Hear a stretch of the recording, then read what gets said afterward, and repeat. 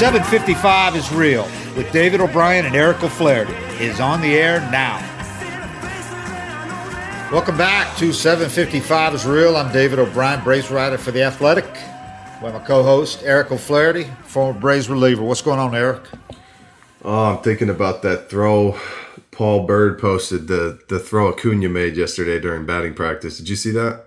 I didn't see it. He's on the right field line. And with no crow hop, throws a ball 20 rows deep down the left field line into the bleachers. I mean, he just flicks it. Really? Yeah. I gotta have Birdie show me that on his phone today when we get to the ballpark. I didn't see it. It's insane. It just reminds me, I talk to people all the time, and they're like, what were your favorite things about pro ball? And I always say things like that. Like, you're just around these dudes. Freaks of nature that are just so special. They can just do things that you could never dream of. Because I mean, if I went full crow hop and threw it as hard as I possibly could, I might be able to scrape the wall and get it over that fence in left field. Yeah, maybe on my best day. And he's just dicking around and just flicks a ball with no crow hop 20 rows deep. I mean, he's not even trying. I mean, he's just playing around. Those are the things, though, that just, you go into pro ball and they teach you how not to be jealous, because there's just special people in pro ball. I can't believe Birdie didn't show me that, man. Damn. I probably got it right here. But while I'm thinking about this, if you're watching us on YouTube, then make sure to check out our sponsors in the description. Speaking of... See that? Yeah, here we go. I can't really make it out. I see what he's doing. But, oh, yeah. Oh, my God. Wow. He just, wow. He puts the effort level in that, a position player pitching puts into it, and throws that 45-mile-an-hour throw, and he throws about 370 feet. Speaking of freaks and guys who can do some ridiculous things, Spencer Strider last night, man. We say a lot, it's kind of a cliche that, the stats don't indicate how good he was, but this truly was one of those pitching lines where if you did not see the game, you had no idea, you'd probably poo-poo what we're about to say and go, yeah, you are what your record says you are, and blah, blah, blah. No, the performance last night that Spencer Strider had was in no way indicative or indicated by his final line, which was 5 earned runs in 4 1/3 innings in his first major league start. Because he was damn impressive, man.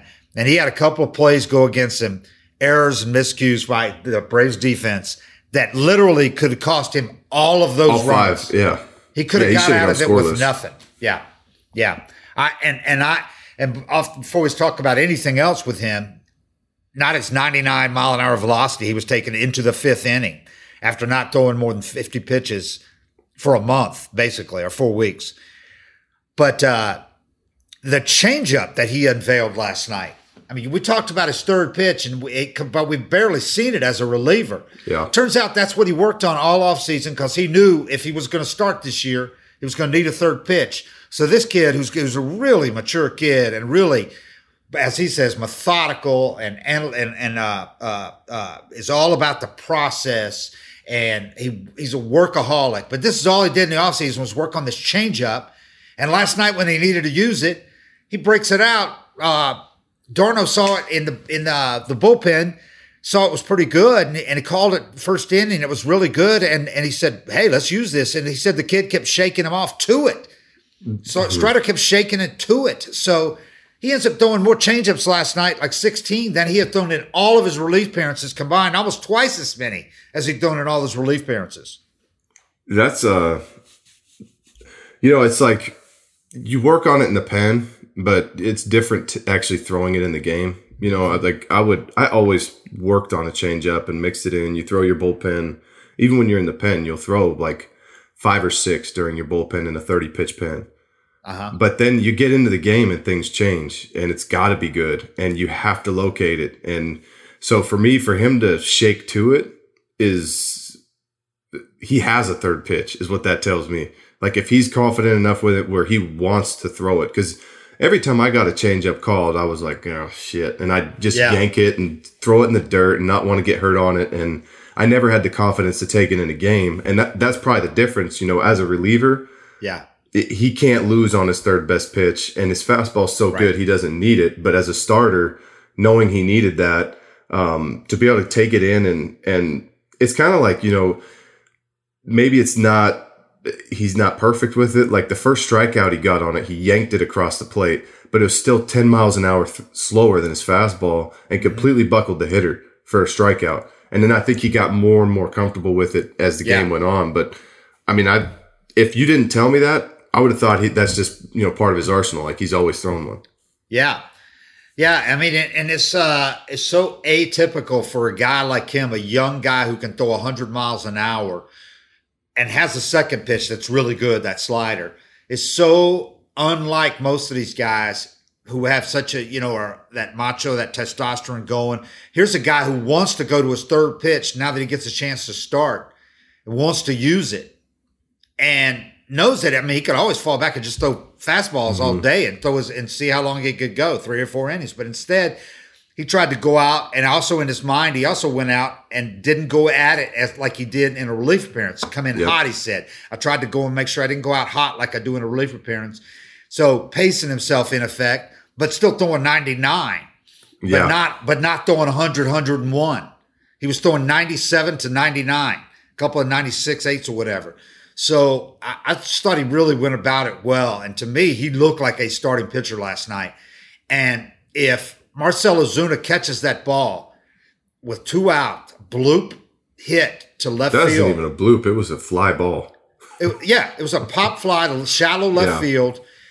He comes in and makes this really awkward sliding attempt. One of those, a lot of guys do those sliding attempts. I don't know why they do them. But if he gets a good read on it, or if he just gets, if he has good speed trying to get to it, he catches it with his glove down, just on the run, just catches the ball. A really good left fielder with great speed probably gets under it. But he comes. Most catch it. Most left fielders. And it didn't even hit his glove, so he gets a double out of that.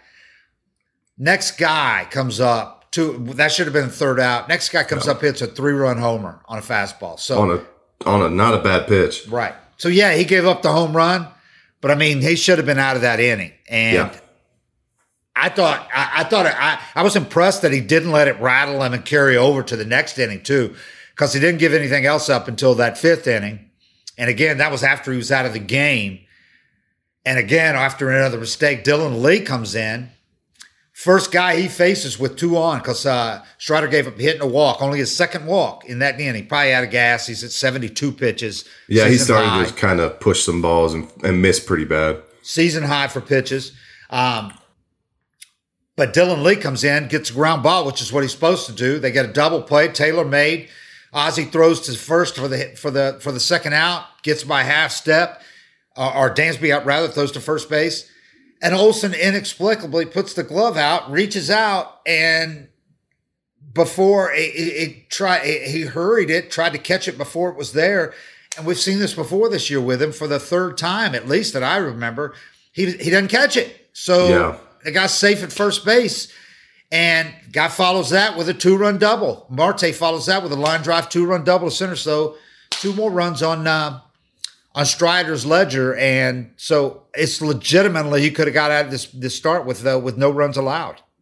It seems like in baseball, anytime you let the other team play with house money, it comes back to hurt you. The ball the only thing I could say for Ozuna is it is a huge outfield, so he might have had to run a long way, but I mean 99% of left fielders catch that ball.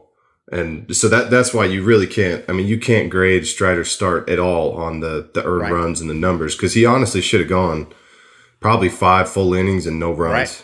Right. And the Braves didn't grade him on that. Snitzer said he was awesome. Snit said he was awesome. That's the beauty of baseball. If you get good people that really know how to analyze a start, he's going to get another start now. They're not going to look at it and say, "Oh, he gave up 5 runs. Let's put him back in the pen where he's safe." They saw how he threw the ball, and he's going to get another start. Yeah, they think he could be that 5th guy. They haven't gotten anything out of the 5th spot this year. Those guys are the guys outside of the quartet, the main 4 guys.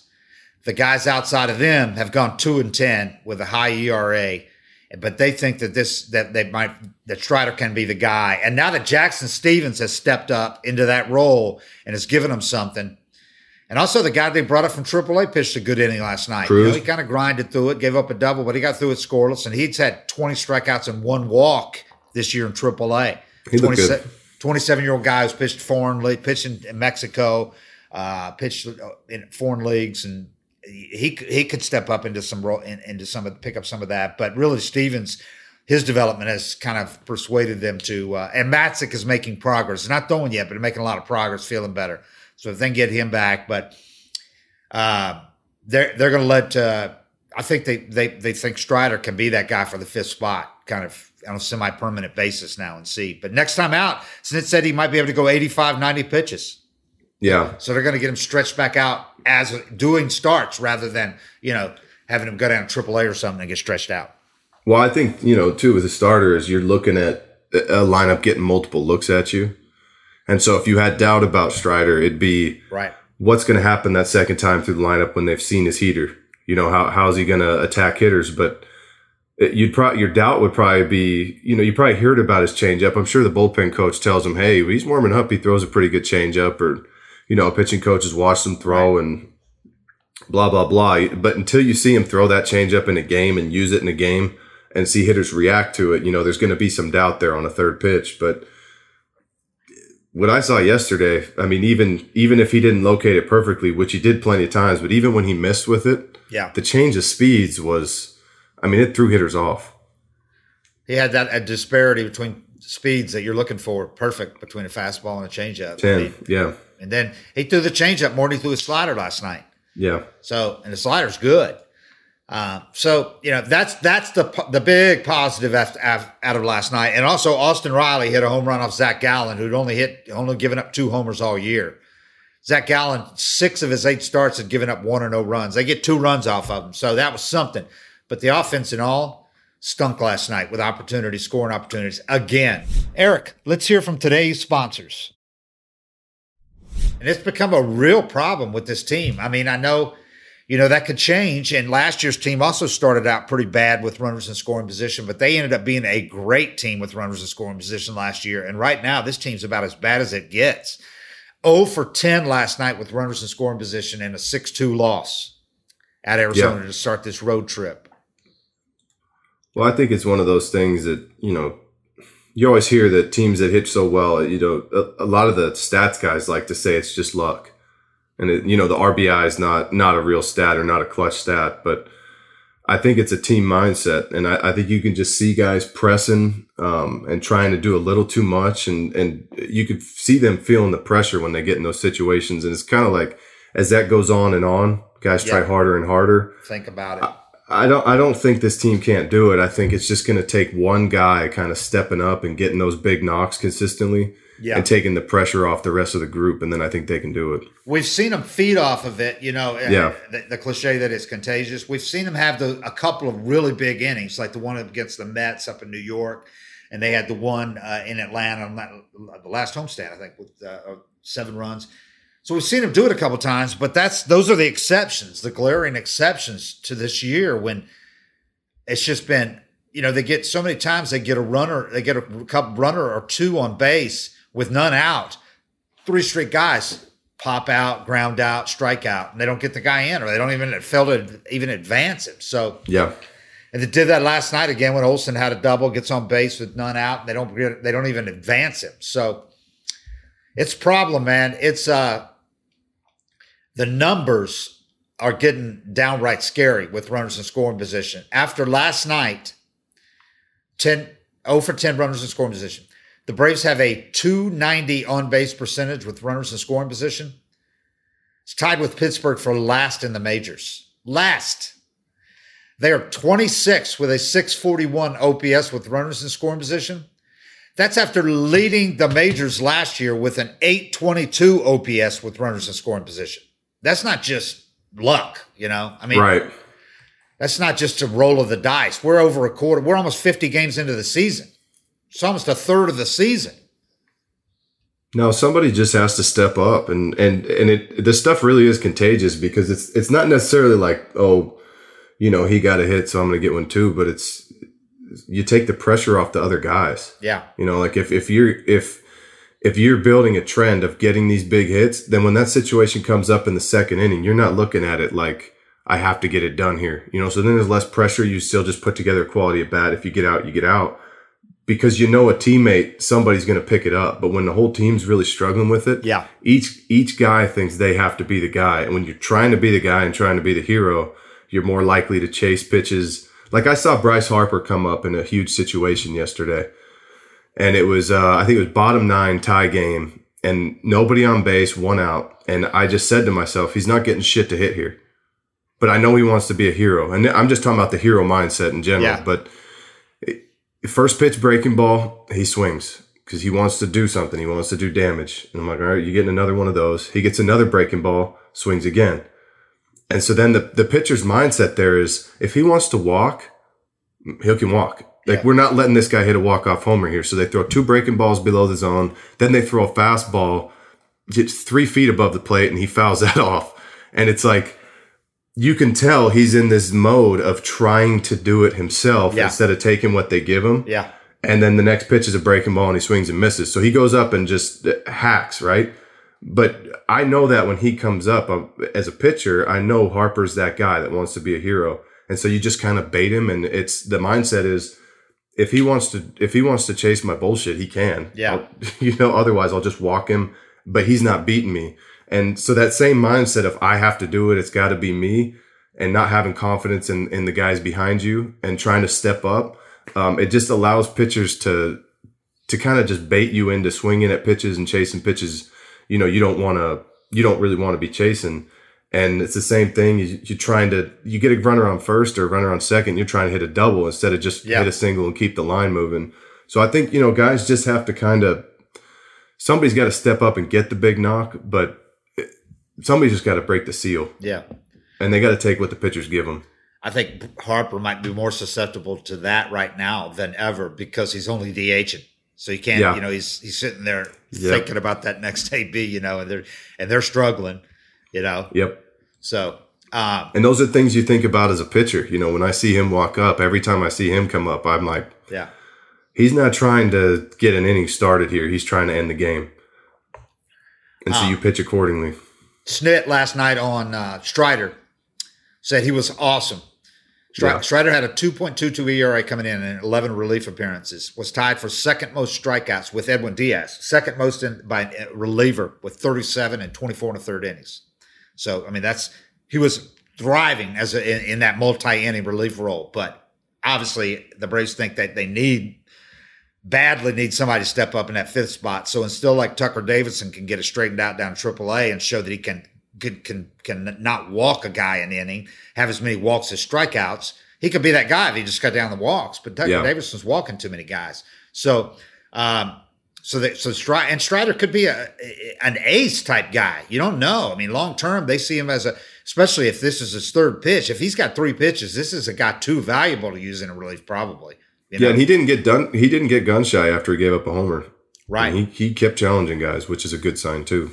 Snit said he's handled everything we've thrown at him and more. I've been so impressed with this young man.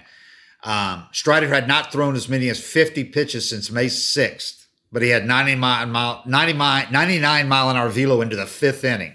Yeah. That's just what he has. That's just what he throws. Easy gas. It's just he sits at 99. That's just what he throws. Yeah. That's what Snit said. That's just he doesn't even have to get up there and try to throw 100. That's just the ball comes out of his hand. He gets on a mound and does a full windup and throws at 80%. It's 98 miles an hour. It's like when he eases off, it's 96, 97. Yeah. That's as low as it goes with him. That's another one of those things like what I was talking about with Acuna. I could jump on a mound and throw it as hard as I could. I might touch 94, 95. Strider could just roll out there and throw easy. 96, 97, get me over. Strider said about the changeup, he said, that's the pitch I worked on all offseason, coming out of last year, knowing that the 3rd pitch was going to be big if I wanted to start. Keep in mind, this kid's 23 years old. That was his first full year last year of pro ball. First year. He said early on, talking about last night, I kind of surprised myself, but I kept going to it, and it kept being there. That's what I worked on all offseason, so I'm not shocked, but I haven't been throwing it, so it was good to see it execute so many times. He threw 51 strikes and 72 pitches, 7 strikeouts, 4 hits, 2 walks. One of the walks was the last guy he faced. Snit said just a couple of tough plays there. He could very easily have been out of there with no runs. Strider said, I managed my energy pretty well, tried not to come into it like a relief appearance, knowing that I needed to stretch the game out. Obviously, I was going to be limited just because I haven't been stretched out all the way this year yet. I thought the changeup was good. I got ahead to guys. I thought I controlled what I could control, and it was a good building point. I mean, this guy's got a really great. These kids are so mature these days. He said, Olson said about his error. Olson said that's a scenario where we could be out of the inning with one run down. Did they give an error on it? No, you don't get one, right? They don't, but it's so that double stupid. play thing. But I don't understand because I think scorers can do that, give them an error, but nobody does. They go by that rule, which I don't know if it's actually a rule or not, which says you can't assume a double play. That's the scorers. That's what they go by. It's kind of like scorers that won't give an error to an outfielder if the ball misses. If he don't loses touch it, yeah. If he don't touch it, or if they lose the ball in the sun, sun's part of the game. You can't just always. Some guy could act like he lost the ball in the sun. You just don't know. I think scorers should be able to use their discretion, but that's an error. That is a double play, beat it by half a step. It's a routine throw. Why isn't that an error? It should be an error. I don't understand that. I think that you can't assume a double play is like.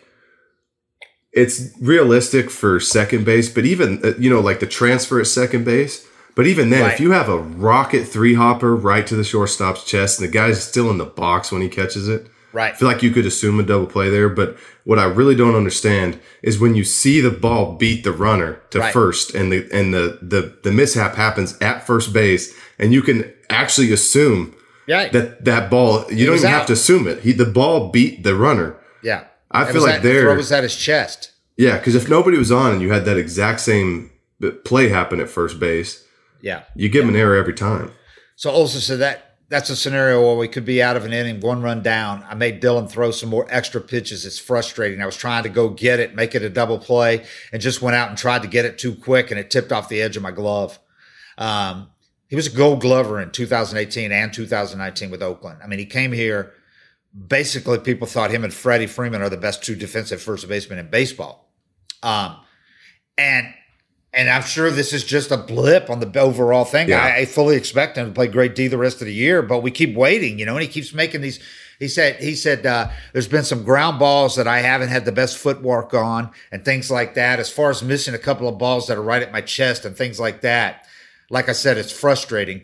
But I know that's not the defender that I am. So take that and try to flush it. It's tough when it's affecting moods and the vibes of the game, and a tough one for us and Dylan. I take responsibility for that one, but try to flush it and move past it. I mean, he said all the right things, and he took it exactly the way you'd hope a guy would. He didn't get defensive. He didn't roll his eyes. He didn't act like what he asked him. I mean, he just stood there and took it. He knew it was. There's no excuses. So that's the good part, I guess, and that he is better than this, and he didn't all of a sudden forget how to play defense. No. At his age, he's still young, it's just, I think it's one of those weird things. And I think it's in his head, with those catches. Yeah. It's one of those things that just kind of like, it's never happened to you before. And then you do it and you're like, why did I do that? And then the next time a ball comes to you, you're like, make sure you catch it. So you've never had to think about catching the ball before. Now you got to think about something basic, that's kind of how baseball, something can just pop up like that. But I don't worry about his defense. I mean, he didn't win 2 Gold Gloves for nothing. And if it makes you feel better, I saw Freddie boot a ball to lose the Dodgers a game yesterday too. Yeah. So the Braves had just completed their first. They had not had a winning homestand or a winning road trip until this homestand. They just finished 4-3. So against the Phillies and Marlins, and so they clinched a winning homestand with that win on Sunday. Clinched the series and the homestand after splitting with the Phillies.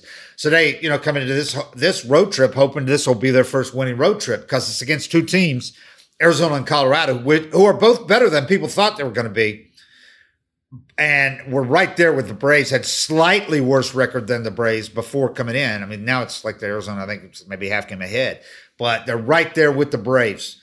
So they come on this trip, and it's never easy coming out west. And Arizona's a hitter's park. Colorado's always tough. They're really tough at home. But the Braves have, reason to believe they could have a winning trip a winning road trip. And they still can. They have 6 games left. They only play 1. But that's just a rough way to start it. When you get a really solid performance from the kid, you're looking to get that work from. Facing Zach Gallen, too, getting a couple runs, getting staking Strider to a 1-0 lead in the first inning. The Braves started with 2 hits, consecutive singles. Yeah. So you're off to the races. You're thinking, Acuna and Dansby both had hits to start the thing. You got runners on the corners and none out against Zach Gallen. So, and Acuna scores on a wild pitch, but they didn't get another hit with runners in scoring position in that first inning. Yeah, I mean, when I look at going to Arizona and Colorado, teams that aren't in that division, I don't give them as much of an advantage as the Dodgers, Giants, Padres that are used to going to those parks, because Arizona's it's pretty, a lot can happen there, but then you go to Colorado and anything can happen. I mean, you could be up 8-0 in Colorado and you have to practice playing with that mindset. But I mean, they should have won yesterday. That's one of those ones that there's always something that's going to kind of let you down, and it's on the other teammates to pick you up. Olsen boots that ball, and as a pitcher, you have to think how shitty he's going to feel if I give up a knock here, and you got to use that as motivation, extra motivation to get out of that jam. And that's why all the clubhouse chemistry and everything that matters, because you're picking each other up. But yeah, yesterday that's one. I mean, they should be 1-0 on the trip. And Ozuna makes that catch in the first inning, and they changes the whole game. And they're up 1-0 after an inning instead of down 3-1. Yeah, it changes the whole inning. Zach Gallen, man, that dude's a throwback. I mean, he's the kind of pitcher we used to see. He uses 5 pitches. He tops out in the low 90s. He can hump it up maybe to 94. Gamer. Got great breaking ball, location. He's just a pitcher's pitcher. But to see the two of them. One guy's up there throwing 99 easy gas, and the other guy's throwing 92. They both have 2.22 ERAs coming in. Yeah. So it's just a perfect example of how we talked about there's so many different ways to do it, to skin a cat, so to speak. But they had a chance. They could have had a chance to really jump on this guy early. And if they could have just got one more big hit in that first inning, they could have had a multiple inning, crooked number in the first inning. So the runners in scoring position thing, more than anything this year, is hurting them. I mean, it's so many opportunities that they've let go by the wayside. It's good to see Austin Riley is back in a groove, because he had a couple of weeks there where he was struggling, but he's locked in again. Now, Dansby has stayed locked in. Dansby has really turned it around after that bad first month that he had. He had a streak going into last night that he hadn't struck out in 22 plate appearances. He struck out last night, his 24th, but to think about, this guy was leading the majors in strikeouts through that first month, So I asked him about it before the game last night. I'm going to write something today, but he said it was a total timing thing. He watched some video of himself, saw some still shots of himself, and he just wasn't loading fast enough. He was waiting till the pitcher was starting his delivery before he was loading, rather than he used to right when the pitcher, or he was waiting until he saw the ball in the delivery. Whereas when he's going well, he does it when the pitcher's starting his motion. So they said that made all the difference. All about timing. Didn't change anything in his swing or anything. It was just getting ready sooner. And said he literally could not hit when he was starting late. He was loading late. I'd like to see what he can do, without going through one of those funks in a season. And that's not really realistic. But if he can because he's kind of been that way more than anything, this just explains how hard baseball is. Yep, especially streaky at the major league level. But he's been streaky for a lot of his career. Mm-hmm. If he could just shorten those windows and maybe make that adjustment of watching that video and seeing your timing. But you know how many other things he probably watched on video and thinks, I got it. And then he goes and takes BP and it feels great. And then he jumps in the game and it's just not there. I mean, you got to eliminate a lot of things. But as you get more time, if he could shorten those windows of being just way off and helpless at the plate. Yeah, he said, it was funny because he said, that's kind of the way I've been in my career. He goes, when it's going good, hitting 350. I'm great. Yeah. And when it's bad, it's pretty bad. Yeah. It's funny because you have so many guys watching him, great hitting minds watching him, whether it's the hitting coaches, whether it's Chipper, whether it's Brumley, whoever helps him out. Not Brumley now, but probably not Chipper now. But hey, guys watching, and Chipper's still watching, can still send him a text, whatever. But guys are watching him. He's watching video every day. You can't get out of this funk. And then he said another guy that he really trusts that knows his swing, one of the hitting coaches he's worked with, sent him a couple of steal shots and said, look, you're not loading soon enough. And like a light went off. He went, Jesus, man, how did I miss that? After doing it for a month. Because it's this big, you know, I mean, I had a buddy, we were doing like some workouts with our kids in Little League, and he asked me if I could watch his son throw. And his son flies open and pushes the ball. And I'm like, I watch where his foot lands, and he's like 35 degrees open. Right.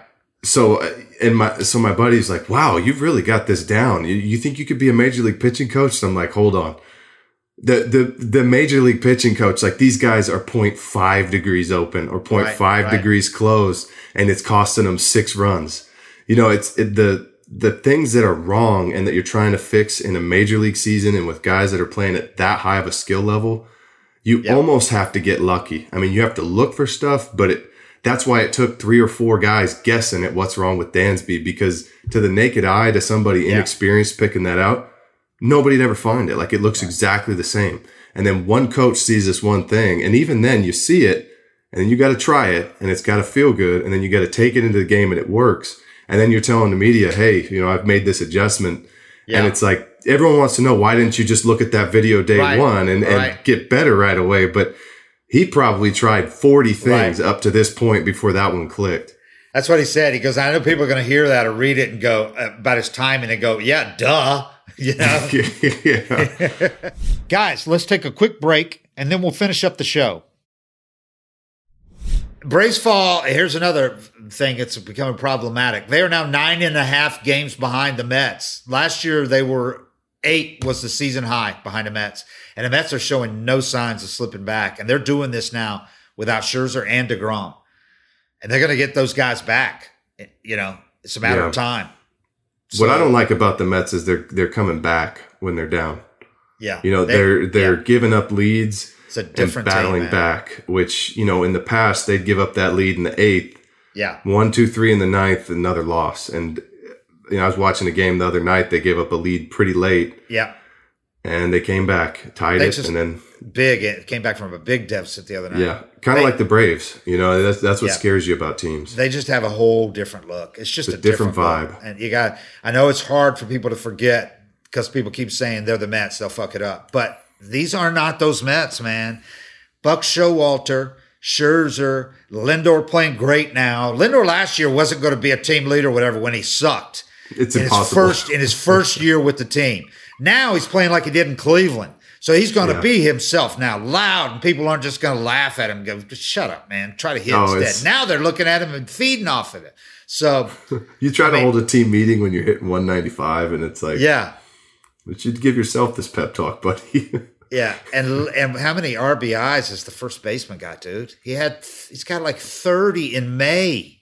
Yeah, and I was watching the game, and Alonso was saying, you know, I think he was facing Wheeler, and he was going through his approach at the plate, and whenever I see these big sluggers like him, you know, you never know what's going on behind the curtain, if they're really thinking about things in depth or if they're just extremely talented and running into shit. But yeah.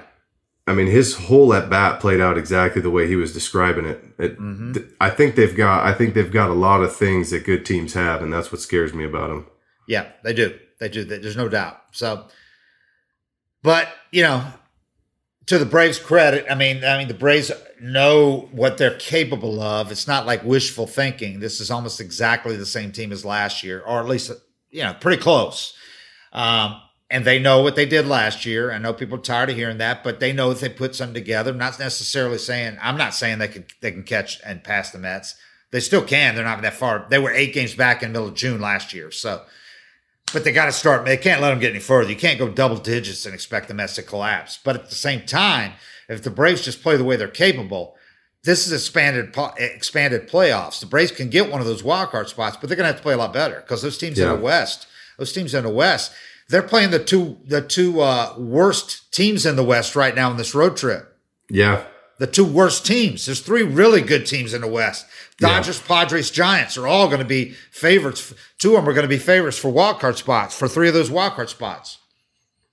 And then you got the Brewers and Cardinals. Yeah. And that's what's tough too, is I don't think there's not really a pushover in the NL East. You know what I mean? No. If you look at the Nats are a pushover. Yeah, you're right. They are. They stink, but nobody else. What they're doing, but that's one team. The other two that you're competing with for a wild card spot both have a couple in their division that just aren't. They're not that good at teams. Like if you have the Pirates in your division, and the Reds, you're racking up some wins. Yeah, exactly. And that's what you got to hope. The West teams would beat up on each other, but the thing is, they beat up on the Rockies and the Diamondbacks. They stack against them. They stack. So then that tells you the Rockies and Diamondbacks what they're doing against everybody else. Yeah. So I don't know, man. It's gonna be interesting to see how this plays out between now and the All-Star break. The Braves have got to get going. They can't worry about everybody else. They just got to start doing their thing, and. They got to start winning the games they're supposed to. Like yesterday is a game they were supposed to win. Those are the ones that when you get to the end of the year, you can look back. There's 5 or 10 games like yesterday that decide your whole season. Yeah. If you win the games you're supposed to win and beat the teams you're supposed to beat, you got a pretty good shot. Strider's breakdown last night, 72 pitches, 49 four-seamers, 68%, 16 changeups, 22%, nearly double the changeups he'd thrown. Or more, actually, it was double, I think. Oh, nearly double in all his relief appearances. Only 7 sliders. So that's there. Obviously, the slider's a good pitch. That was surprising. Got 27 swings on the heater, including 10 whiffs. Only 2 swings on 7 sliders, no whiffs. But the like we said, the changeup, he got 8 swings, 4 whiffs. So get this. In a game with Zach Gallen, one of the best pitchers in the National League, Strider had the top 49 velocity pitches in a game. Well, I mean, that's not surprising, really. Yeah, especially when you have Melanson closing. Yeah, he's still getting it done. He sure is. Ballsy. Strider had 12 pitches at 99 or higher. Starting. As a starter who had not started ever. That's what I'm saying. That's just what he throws. Like, that's just his fastball. His fastball is just 98, 99. Yeah, when he's stretched out, he can have 25 pitches above 99 when he's stretched out. If he throws 100 pitches, he's going to throw 65, 70 fastballs. He's going to throw 50 balls within a half a mile an hour of 100 miles an hour. Yeah. It's just what he does. That's just his fastball. Olson's got 4 errors. Errors don't mean that much to me because, it's not a good way to judge people, obviously. You're leaving too much in the discretion of scorers that a lot of times make horrible calls, homer calls. Well, Zuna didn't get one on the ball to left yesterday. I mean, right. And Olson didn't get one on the throw, obviously, but he's tied for the MLB lead among first basemen for those who care with 4. I didn't get one last night on that play. And then he had the other. Remember that throw Dansby made that was a nice one-hop throw. It was a true bounce. But they always give another one. They always give the error to the guy who threw it if he bounces it, even though it was perfect bounce right to him, and it just hit his glove and went out. He dropped it. So he didn't get an error on that one either. Dansby got the error. It'd be nice to update some of that stuff. Like you see an infielder barehand a ball he doesn't need to. Right. Never an error. You see a outfielder overrun a ball. Yep. That's an error. I mean, you overran it. Right. Even if it misses his glove, it's still an error. They don't touch it, and then assuming the double play, I think there's some double plays you could assume. Freddie Freeman, by the way, not to belabor the point with Freddie, but he is second in FWAR right now among first basemen with 2.3 behind Paul Goldschmidt. How about Goldie, man? That guy's having a resurgence. He's had 2.6. Olson is tied for 9th, but he's in pretty good company. Vlad Guerrero Jr. has 0.7. Olson's got 0.9, so for those who care about that, FWAR. But Olson, the DRS, defensive run saved, he's currently at -2. There's only 3 first basemen lower than -2. Freddie is tied for 3rd best DRS with +2. Again, it doesn't seem like a lot, but if you look at it, that's 4 runs saved or lost right there, 4-run differential. Yeah, and there's been years where Freddie's been not even top 10, and we're watching it like some of these stats. I don't like analytics, defensive analytics, stabbing in the dark. Lost in all of it last night because of the missed catch. Olson had his 21st double. Dude, this guy's on a record smashing doubles pace. 21 doubles. We're not 50 games into the season. He's on pace to destroy the Braves franchise record for doubles. He's the first guy to ever have 20 in May. He's got 21 now. Marcus Giles had 19. B-Mac had 19 in 2008. He's on pace for 69 doubles, which would, again, wreck the franchise record of 51 by Hugh Duffy in 1894. And the Atlanta era record is only 49 by Marcus in 2003. So here's another ugly one, though. Weird. It's inexplicable. All but 4 of Olson's doubles have come with bases empty. 17 doubles with bases empty. He has 6 RBIs on his 21 doubles. So that's one of those things, though. I think you go to a new team and you want to make an impact. I don't think that'll last. Yeah. He'll eventually start getting hits in big situations, but those are one of those things that, look at what Lindor did last year going to New York. Yeah, exactly. And look at him this year. Yeah, man, I can't believe we talked all this way without even getting into the biggest story for the Braves this week, which was Michael Harris. I mean, we talked about how we could see him called up midseason if they had injuries or whatever or need, or September if nothing else. Well, they called him up midseason. They called him up 50 games, less than 50 games in, because they had a real need. The defense has been so bad in the outfield. They knew that at worst, he's going to play really great defense. Yeah, and he did. And not be in over his head offensively. And that's been the case so far. He's not up there whiffing every time up. And he's played great defense so far. Got a hit in his first or second at bat. This kid's a real deal. He's a 5-tool player, no doubt, 5-tool player. He's going to be a 25 home run guy or more down the line because he hits the ball hard. Yeah. And it's just a matter of learning to elevate a little better. He doesn't do that. He's got a line drive swing. You don't want to fuck with his swing. I mean, he's line drives everywhere. And all the intangibles, great kid, smart kid, works ass off, great body, strong. No doubt this guy's going to be a superstar, I think, in the long term. And now when you get Acuna, because right now they're still doing the Acuna thing, he's not played on the turf here. He hadn't played on artificial turf in the outfield, but they're gonna break that thing. Thank goodness, because I think that's kind of silly. This turf is not like AstroTurf. It's not hard. There's no reason Acuna can't play on this. And I think he's going to play the outfield today, if not today, tomorrow. So then I think once you see Acuna and him in the outfield together, it's going to be pretty special. And then Duvall in left field. Duvall in left field is fine. He's a good left fielder, a corner outfielder. I just don't think he's a real center fielder. But he's on his own. Right. And I think in a corner, I think Duvall can be really good. Really good, yeah. Especially not, I mean, you have those other 2 guys to your left. Right. You don't have to cover much range at all. Yeah, and him and Acuna, those are 2 great arms, great speed, great range. So, but I just think Harris is going to be. I'm glad to see him up. Will he be sent down? There's a good chance that could happen, but almost everybody gets sent down at some point. He's going to come up. I would imagine he's going to go on a spurt here and rake for a few weeks. And then teams will probably make an adjustment, figure out something he needs, and then he has to go back down and figure out something. That happens. If it does happen, it's not a bad thing because it happens to Mike Trout got sent down. Yeah. People forget. Most guys do get sent down at some point. Hopefully it doesn't happen to him, and maybe it won't because he's a really smart kid. But he's here now, and they're going to give him every opportunity to stay. And they didn't bring him up, as a quick fix. If they didn't think he was ready to handle it, they wouldn't have brought him up.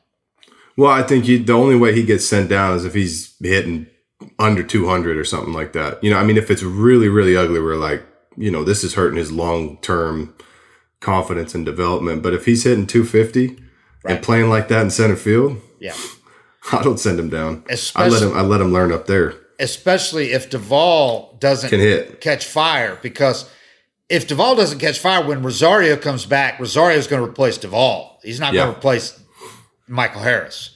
Yeah. So, and Rosario's still a ways away. I mean, he's still probably 2 months away, a month to 2 months away. So you can't count on that. You don't know what you're going to get after he had laser surgery this year. You hope he comes back and he can really help the Braves down the stretch, in which case you got a nice outfield problem to have, And you still got Contreras, who can play out there if you have to, but they don't want to do that, obviously. Right. They'd rather be able to, Ozuna, once you get another outfielder, Ozuna, is going to go to DH where he belongs. People forget if Rosario was healthy, Ozuna would not have been out there in left field to make that play yesterday. He'd be DHing every night. Yeah, I was impressed with Harris. I could tell he's a little anxious his first at bat. He swung at everything. Those 3 changeups he swung. That's pretty normal. But the first fly ball I saw get hit to him was the one I was watching, and he just coasted under it and caught it nonchalant, like I belong here. Right. Because you see guys when they come up that their mannerisms change and they look tense even on a basic fly ball. And then the catch he made laying out, I mean, he almost overran that thing. He got such a good jump. Yeah. And for me, if he can play defense like we've seen so far and just hold his own at the plate, that's a guy you could put in the 9-hole, get on base in front of Acuna. Then you have him and Acuna's speed on base at the same time. Another guy that could be on base for Olsen. I think I would say he's going to have to do really bad at the dish to get sent down, but he's not going to struggle in the field at all. Yeah. And he made a highlight reel catch on the one where, and I talked to him about it yesterday. What happened was he lost his footing. Mm-hmm. He's going over to track that ball. And you got to remember, this is a guy who's never played in major league stadiums. You know, he played spring training and at the alternate site against major league players, but not in stadiums. So there's a very different backdrop in big league stadiums with the decks and all the fans and a lot of them in white shirts and all that. And he said he lost track of that ball. It was kind of a sinking liner, I think. It was a liner coming. And he said he lost it, and then he picked it up. And when he did, he lost footing. He lost his footing. So he's tumbling to the ground. So he did the only thing he could was he catches it with his bare hand. Yeah. And kind of pushes it into his glove. Bare hand. How many guys could do that? That's just raw athleticism. And that's another one of those things that the guy's just special because a lot of outfielders, that play's botched and that's an inside the park homer. Yeah. You know, or at least deflects off their hand, but to actually have the ability to catch it with that bare hand and shove it into his glove at that speed. People forget how fast that's happening and how fast you're moving. That's a tailing line drive and a hard ball. Yeah. I've been really impressed with his defense so far and his jumps. Yeah, that's a hard hit ball. And if he doesn't catch it with his bare hand and it goes right past him, that's going all the way to the wall. And then you're going to have Acuna come over. Acuna wasn't even out there. No. I don't think so. You're going to have somebody come over and pick it up. It's probably an end of park home run. Yeah. So and you're right. The jumps have been really good. I mean, you just take for granted a good outfielder is going to make good jumps, but not all of them do it. You know, I mean, look at Ozuna. You know, he's made, and even if he gets turned around a little bit like he did on one ball at the track, he's got the athleticism to make up for it. Yeah. Yeah. And I'm excited about him. I was impressed. You know, his first hit, he went with the pitch and went the other way. I could tell left side.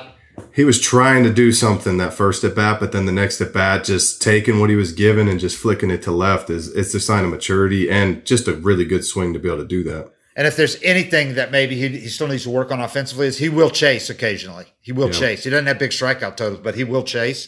So that's the only thing he really needs to work on offensively. So it's another thing hard to work on in the minors because guys don't have the ability to throw, a major league breaking ball just off the plate. You might get a double-A breaking ball might pop up out of the hand. You see it the whole way. It's easy to take just below the zone. But, those major league, everything's tighter and sharper and harder, and it's better placed. So, there'll definitely be a learning curve. That's a huge jump from double-A to the big leagues. So at the dish, there's going to be a learning curve. But he's also going to, if they make a mistake, he's going to run into quite a few. Yeah. I went down and sat with his parents for an inning down in the stands, man. It was pretty awesome. That was cool. His parents, his sister, his aunts, his agent. He called them from Pensacola. They told him after the game. They called him after the game the night before, and he calls his parents at 11:30, and he's so excited. His parents are in bed because Dad's supposed to work at 5:30 in the morning, and he didn't want his parents to put it on speaker. He wanted each of them to be on the phone, so he calls his dad, has him put him on hold, or puts his dad on hold. Then he calls his mom, so each of them will have the phone to their ear. He wants to tell them at once. He's so excited, and he says, can you guys pick me up at the airport tomorrow morning? And they're kind of confused at first. And then they're saying, oh, God, he's going to be promoted to Gwinnett. That's awesome. Yeah. His mom says, you're going to play at Gwinnett? And he goes, nope, higher. And they're like, what? His dad's like, stop playing. So he said, no, I am. I got promoted in Atlanta. His dad picks him up at the airport at 6:30. Takes him to fall back asleep, he said. Stayed up all night. takes him to Truist Park, like dad taking like a Legion ball or something, drops him. It goes, actually his dad took him, and then his dad took the tour with him to see the clubhouse, meet some guys, and his dad sat with him while he signed his contract. So it was pretty cool. The whole story is pretty cool. That's awesome. Yeah, I didn't have any family at my major league debut because it was out in Oakland, but yeah, those are things that you'll just never forget, and it's always cool. That's the benefit of being a hometown guy too. Is you might have a chance to have your dad pick you up and take you to the field. Yeah, that's special. He's never going to forget that, man. Great family. So this is a good one. The Braves have got a good one, and I think, and like I've said, I think he's going to be a superstar. I think he's going to be him and Acuna are going to be superstars in that outfield for a long time together. So we'll remember this guy, this debut. And we'll see. Hopefully, he'll get some big hits on this trip and get rolling offensively. So he's light right so far. I mean, the guy makes his debut against Alcantara. I was thinking that, who might win the Cy Young this year? Who's as nasty as it gets right now? He got his debut against an 89-mile-an-hour changeup that's dropping 3 feet. Yeah, he throws him. He gets him. He started, I think, with a fastball, and he took that for a ball. And then he swings at 3 straight changeups. They probably looked right down the middle. Yeah. I mean, you don't. That's the thing I'm saying is you don't see that in AA. Right. Alcantara is nasty. You might see an 89-mile-an-hour changeup, but it's off the backstop. You're not seeing it spotted 3 times in a row. They should have called him up the next day. Yeah. I was wondering that. I was like, man, you guys couldn't wait till tomorrow. Yeah. He's got to face one of the best in the game. In his third game, he faces a guy who's just carving people up with 5 pitches this year. Gallen's got a 2.22 ERA coming in. I mean, yeah, welcome to the big leagues, kid. Yeah, they're not all this good. That's one lesson you have to remember, because you get to the big leagues and your first impression is Sandy Alcantara, and you're like, I don't know if I can hit in this league. That's what Frenchie went down and told him after the game. He said, "You're not going to face anybody better than you faced today. Believe me, they're not going to be this good." That dude is, for me, he's top 5 in the game. Wow! And doesn't he have the look about him? Oh my God, he is really coming to his own, because that dude is a presence out there. These complete I'd like to see him games. get traded to a team, and pitch in some big games. Two against the Braves in 6 days. Yeah. Eight innings, the complete game in Miami, and then he strikes out 14 in 8 innings. I mean, this guy doesn't need shadows to help him, but he gets the shadows at 4:00. They had no chance against that guy. And even when those shadows are done going across the infield, so the ball's not jumping in and out of him, you still got a bright background he's throwing out of. Yeah, and it's dark at the plate. I mean, that's just. Guys hate those 4:00 games, and you get it's like Fox or somebody makes you play at 4:00. And I always, I bet a little bit. If there's a 4:00 start, I always bet the overs on the strikeouts.